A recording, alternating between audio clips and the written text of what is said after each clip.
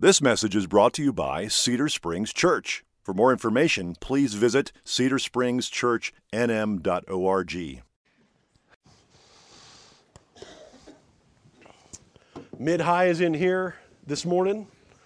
The rest of you going to class can head off to class. Didn't seem like many. It's all right.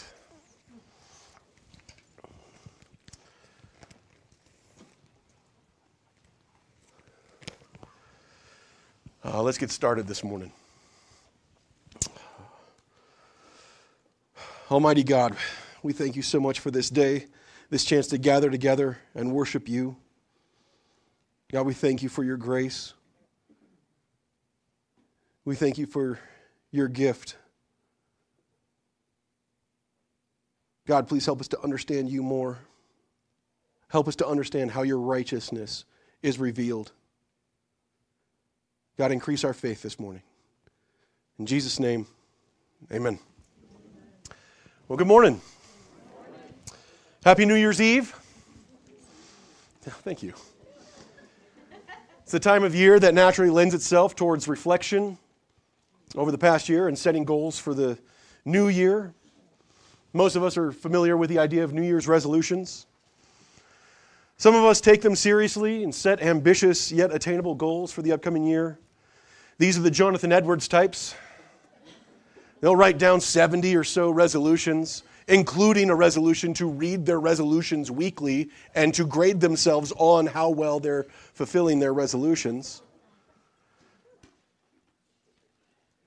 Some of us might feel safer if we just mock the idea altogether, looking forward to seeing those who boldly declared their resolutions fail sometime in the next week. Definitely not because we're sure we would never uphold any new resolutions ourselves. My own New Year's resolution, if I may be so bold to tell you all, is to grow a little bit taller this year.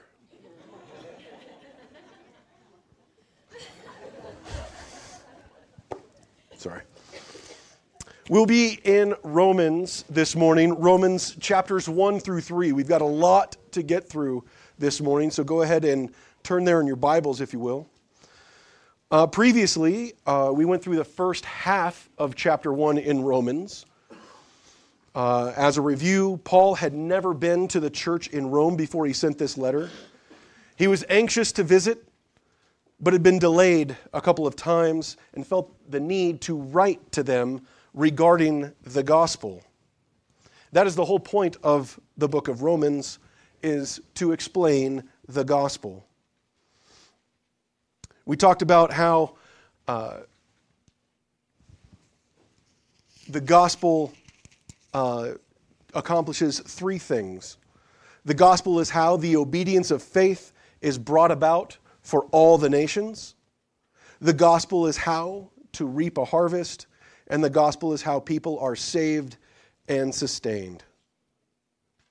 Last time we ended with the culmination of Paul's introduction with the thesis of the book of Romans, verses 16 and 17 from chapter 1.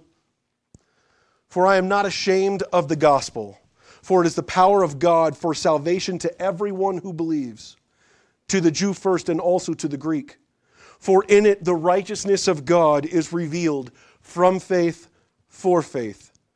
As it is written, the righteous shall live by faith. In the gospel, the righteousness of God is revealed from faith for faith. How? How is God's righteousness revealed? Fortunately for us, Paul takes the rest of the book of Romans to explain the gospel. So he doesn't waste very much time at all. He jumps right in and tells us how it is revealed. And as we go through this morning, listen for ways that God's righteousness is revealed, if it's manifested, if it's shown. All of those terms will come in to play this morning. The first thing is that the righteousness of God is revealed in His wrath against all the unrighteousness of men. Let me say that one more time. The righteousness of God is revealed in His wrath against all unrighteousness of men. Beginning with verse 18. For the wrath of God is revealed from heaven against all ungodliness and unrighteousness of men, who by their unrighteousness, suppress the truth. Is this intentional? Let's keep reading. For what can be known about God is plain to them, because God has shown it to them. For his invisible attributes, namely his eternal power and divine nature, have been clearly perceived ever since the creation of the world in the things that have been made, so they are without excuse.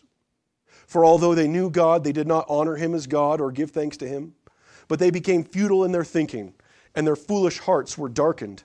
Claiming to be wise, they became fools, and exchanged the glory of the immortal God for images resembling mortal man and birds and animals and creeping things.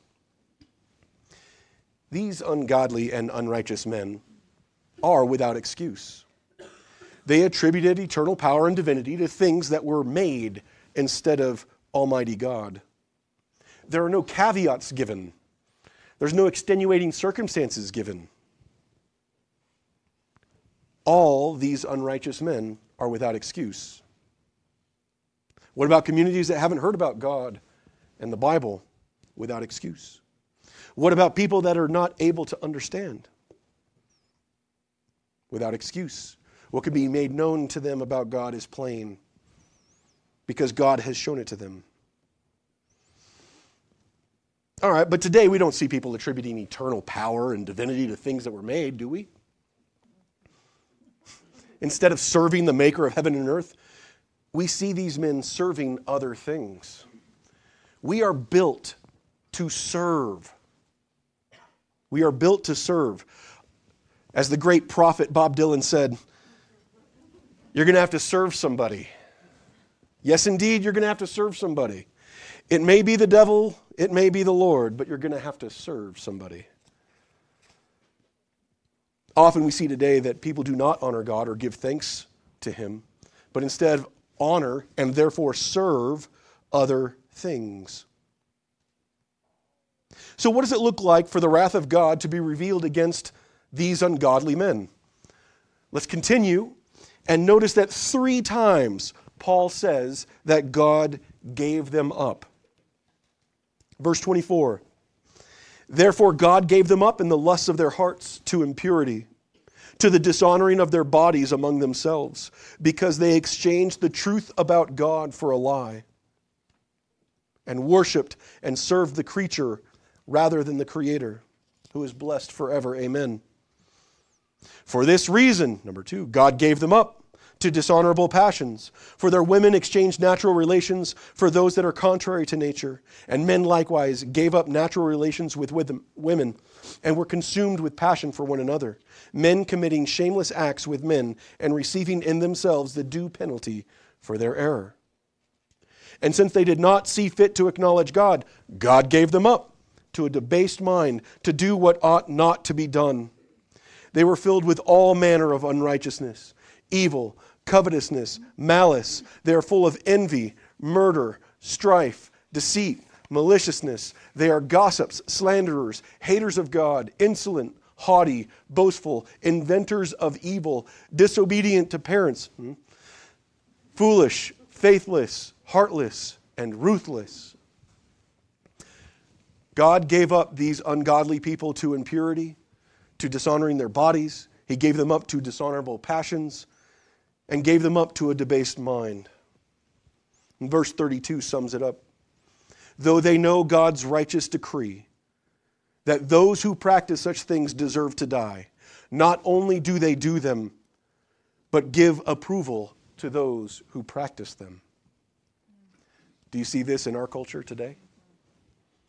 Do you see this celebrated in our culture today? From Netflix's top kids cartoon, recently having a small boy dance in front of his 2 gay dads with a tutu and a tiara, to college campuses actively mocking Christianity and promoting nihilism. I mean, we have a whole Pride Month to celebrate dishonorable passions. It is clear that our country, that our culture not only gives approval for such things, but even demand public approval from everyone. God's wrath is revealed by giving them over to impurity, to dishonoring their bodies, to dishonorable passions, to a debased mind. God's righteous decree, which is known to them, is that those who practice such things deserve to die. The righteousness of God is revealed in his wrath against the ungodly, and they have no excuse.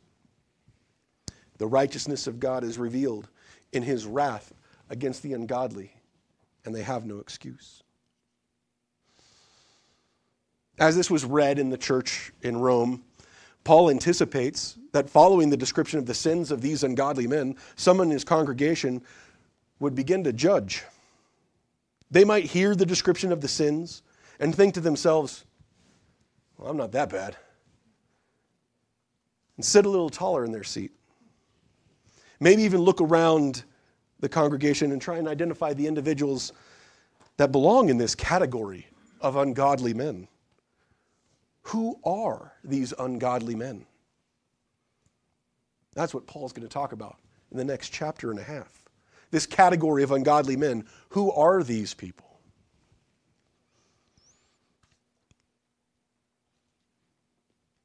There was a significant number of devout Jews in the Church of Rome at the time that agreed with Paul condemning those that practice such things. After all, those dirty Gentiles deserve what's coming to them. Let's continue in chapter 2. Therefore, you have no excuse, O man, every one of you who judges. For in passing judgment on another, you condemn yourself, because you, the judge, practice the very same things. We know that the judgment of God rightly falls on those who practice such things. Do you suppose, O man, you who judge those who practice such things and yet do them yourself, that you will escape the judgment of God? Or do you presume on the riches of his kindness and his forbearance and patience, not knowing that God's kindness is meant to lead you to repentance? But because of your hard and impenitent heart, you are storing up wrath for yourself on the day of wrath, when God's righteous judgment will be revealed. He will render each one according to his works. To those who by patience and well-doing seek for glory and honor and immortality, he will give eternal life. But those who are self-seeking and do not obey the truth, but obey unrighteousness, there will be wrath and fury. There will be tribulation and distress for every human being who does evil, the Jew first, and also the Greek. But glory and honor and peace for everyone who does good, the Jew first, and also the Greek. For God shows no partiality. The righteousness of God is revealed in his wrath against those who judge. They are guilty of the same things and have no excuse. Tribulation and distress for every human being, Jew or Gentile, who does evil. Glory, honor, and peace for everyone, Jew or Gentile, who does good. The key difference between those that undergo tribulation and distress and those that receive glory, honor, and peace are those who do evil and those who do good.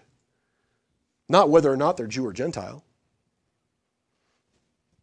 So far, we know that the ungodly men at the end of chapter 1, contain like pagans and like the worst. Also, now, beginning of chapter 2, it contains people that judge those pagans that are in that evil category. This would definitely rub some of the Jews in Paul's congregation the wrong way. Hey, wait a minute, Paul. Don't you know that the Jews are God's chosen people? Don't you know who we are? Don't you know we're the chosen ones who have the law of God? We're not like those pagans. We're not like those people back up in chapter 1. We're special.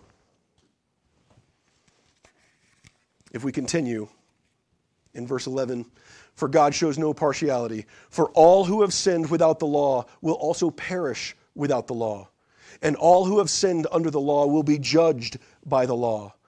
For it is not the hearers of the law who are righteous before God, but the doers of the law will be justified.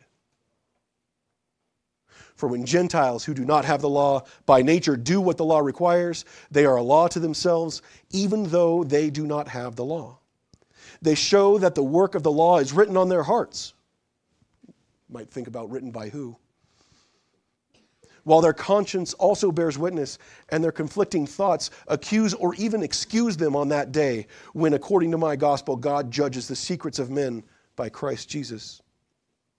But if you call yourself a Jew and rely on the law, and boast in God, and know His will, and approve what is excellent, because you are instructed from the law, and if you are sure that you yourself are a guide to the blind, a light to those who are in darkness, an instructor of the foolish, a teacher of children, having in the law the embodiment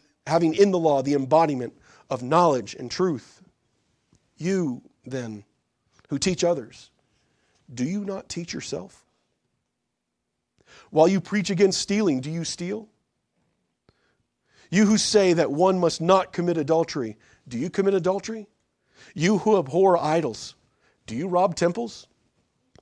You who boast in the law dishonor God by breaking the law. For as it is written, the name of God is blasphemed among the Gentiles because of you. Boasting in having the law only condemns oneself. It is only the doers of the law that are justified. But Paul, what about those of us that are circumcised? That's doing something that's part of the law. Like we're circumcised. Isn't that special? Doesn't circumcision have any value? Continuing in verse 25. For circumcision indeed is of value if you obey the law. But if you break the law, your circumcision becomes uncircumcision. So if a man who is uncircumcised keeps the precepts of the law, will not his uncircumcision be regarded as circumcision? Then he who is physically uncircumcised but keeps the law will condemn you who have the written code and circumcision but break the law. For no one is a Jew who is merely one outwardly, nor is circumcision outward and physical. But a Jew is one inwardly, and circumcision is a matter of the heart, by the Spirit, not by the letter. His praise is not from man, but from God. In Paul's time, many Jews put their trust of salvation in knowledge of the law. They put their trust in their circumcision. They put their trust in the works that they had done. In the Sermon on the Mount, Jesus says this, "Not everyone who says to me, 'Lord, Lord,' will enter the kingdom of heaven, but the one who does the will of my Father who is in heaven. On that day, many will say to me, 'Lord, Lord, did we not prophesy in your name and cast out demons in your name and do many mighty works in your name?' And then I will declare to them, 'I never knew you. Depart from me, you workers of lawlessness.'" Today, many Christians fall into the same trap of putting their trust into works that they have done. In chapter 1, we read about how God turned over the unrighteous men to a debased mind. The first verse in chapter 2 stated that those that judge are in the same category of unrighteous men. When we were back in chapter 1 a few minutes ago, when you heard some of the unrighteousness in chapter 1, did you feel judgment? Like, I'm not that bad. And then in chapter 2, when it says that you are in the same category if you are one of those that judge, did you feel any excuses come to your mind? Almost reflexively? Like, okay, wait, I get it. We're all sinners, I get it. But this should be a warning to you. I'm not that bad. We might not put our same trust in the law and circumcision as the Jews in Paul's time did. But we might say, I'm not that bad. I go to church every Sunday. Well, almost every Sunday. My whole family's baptized. When I talk to Pastor Grant, I make sure to complain about sinners worse than I am so that he could vouch for me too. I'm not that bad, like a good Christian. I don't drink that much. I don't swear that much. I don't even watch inappropriate movies that much. I'm not that bad. I'll promise to do better. Do you feel those things in your mind? That line of thinking is about as effectual as my New Year's resolution to grow taller. This is your pride. This is you trying to justify yourself by your own works. That's self-righteousness. It's like someone in hell living in a cul-de-sac looking down on someone else that doesn't live in as nice of a cul-de-sac in hell. It doesn't matter. It doesn't matter. Chapter 3. Then what advantage has the Jew? Or of what value is circumcision? Or for us, what value is regularly attending church? Or getting baptized? Or not drinking, swearing, or watching inappropriate movies that much? What's the advantage? Much in every way. To begin with, the Jews were entrusted with the oracles of God. What if some were unfaithful, though? Does their faithlessness nullify the faithfulness of God? By no means. Let God be true, though everyone were a liar. As it is written, that you may be justified in your words and prevail when you are judged. But if our unrighteousness serves to show the righteousness of God, what shall we say? That God is unrighteous to inflict wrath on us? I speak in a human way. By no means. For then how could God judge the world? But if through my lie God's truth abounds to his glory, why am I still being condemned as a sinner? And why not do evil that good may come, as some people slanderously charge us with saying, and their condemnation is just. Paul acknowledges that the Jews in that time have a distinct advantage since they were the ones entrusted with oracles of God. But does this advantage help them in any way to avoid the wrath of God? Verse 9, what then? Are Jews any better off? No, not at all. For we have already charged that all, both Jews and Greeks, are under sin. As it is written, none is righteous, no, not one. No one understands. No one seeks for God. All have turned aside. Together they have become worthless. No one does good, not even one. Their throats are an open grave. They use their tongues to deceive. The venom of asps is under their lips. Their mouth is full of curses and bitterness. Their feet are swift to shed blood. In their paths are ruin and misery, and the way of peace they have not known. There is no fear of God in their eyes. Now we know that whatever the law says, it speaks to those who are under the law, so that every mouth may be stopped, and the whole world may be held accountable to God. For by works of the law, no human being will be justified in his sight, since through the law comes the knowledge of sin. Paul hammers the point home. No one at all, not even one. By works of the law, no human being will be justified in his sight. Paul has expanded the category of unrighteous men and ungodly men. Not only does it include pagans, those that judge, but it includes every human being. No one belongs to the category of those that do good. No one belongs to the category of those that will receive glory, honor, and peace. Everyone belongs to the category of those that do evil. Everyone belongs in the category of those that will receive tribulation and distress. The righteousness of God is revealed through his wrath against unrighteous men. And Paul's argument is that this includes pagans, those that judge the pagans, and every other human being. The bar for righteousness is be perfect as your heavenly Father is perfect. The righteousness of God is revealed in his wrath against everyone. For none are good, and they have no excuse. This stops every mouth from boasting. This stops every mouth from making excuses. There is nothing you can say. You are in the category of unrighteous men. And the righteousness of God, in accordance with the law, will be revealed in his wrath against the ungodly.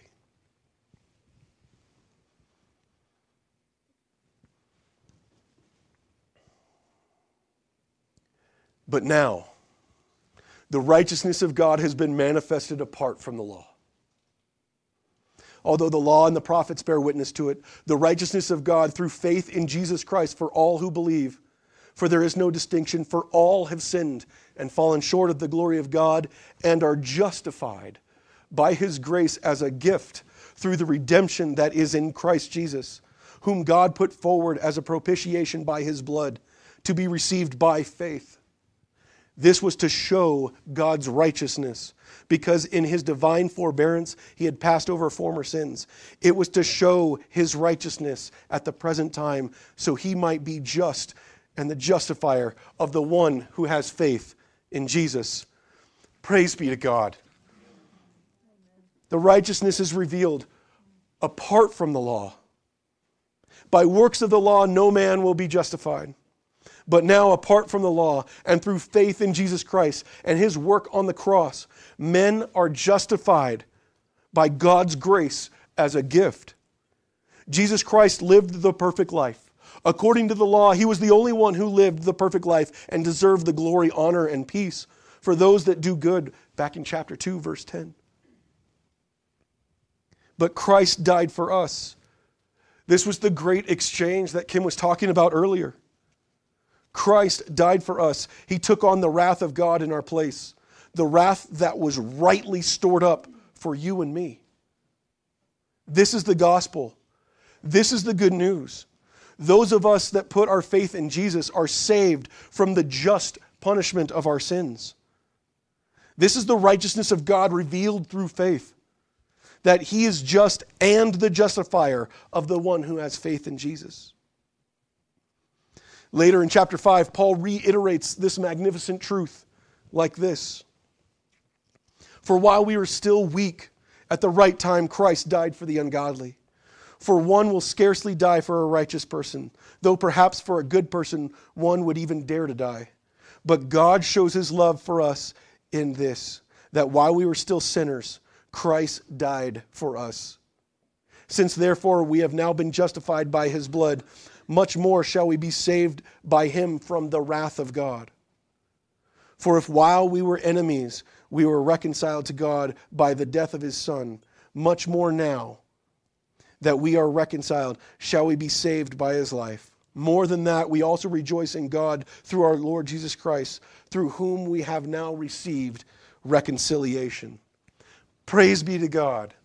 Praise be to God. The righteousness of God revealed apart from the law, by him being just and the justifier of the one that has faith in Jesus. Paul concludes chapter 3 with this. Then what becomes of our boasting? It is excluded. By what kind of law? By a law of works? No, but by the law of faith. For we hold that one is justified by faith apart from the works of the law. Or is God the God of Jews only? Is he not the God of the Gentiles also? Yes, of the Gentiles also. Since God is one, who will justify the circumcised by faith and the uncircumcised through faith? Do we then overthrow this law by this faith? By no means. On the contrary, we uphold the law. Our boasting is destroyed. Our boasting is destroyed since we are justified by faith apart from the law. But how do we uphold the law? The answer is back in our thesis for the book of Romans. For I'm not ashamed of the gospel, for it's the power of God for salvation to everyone who believes, to the Jew first and also to the Greek.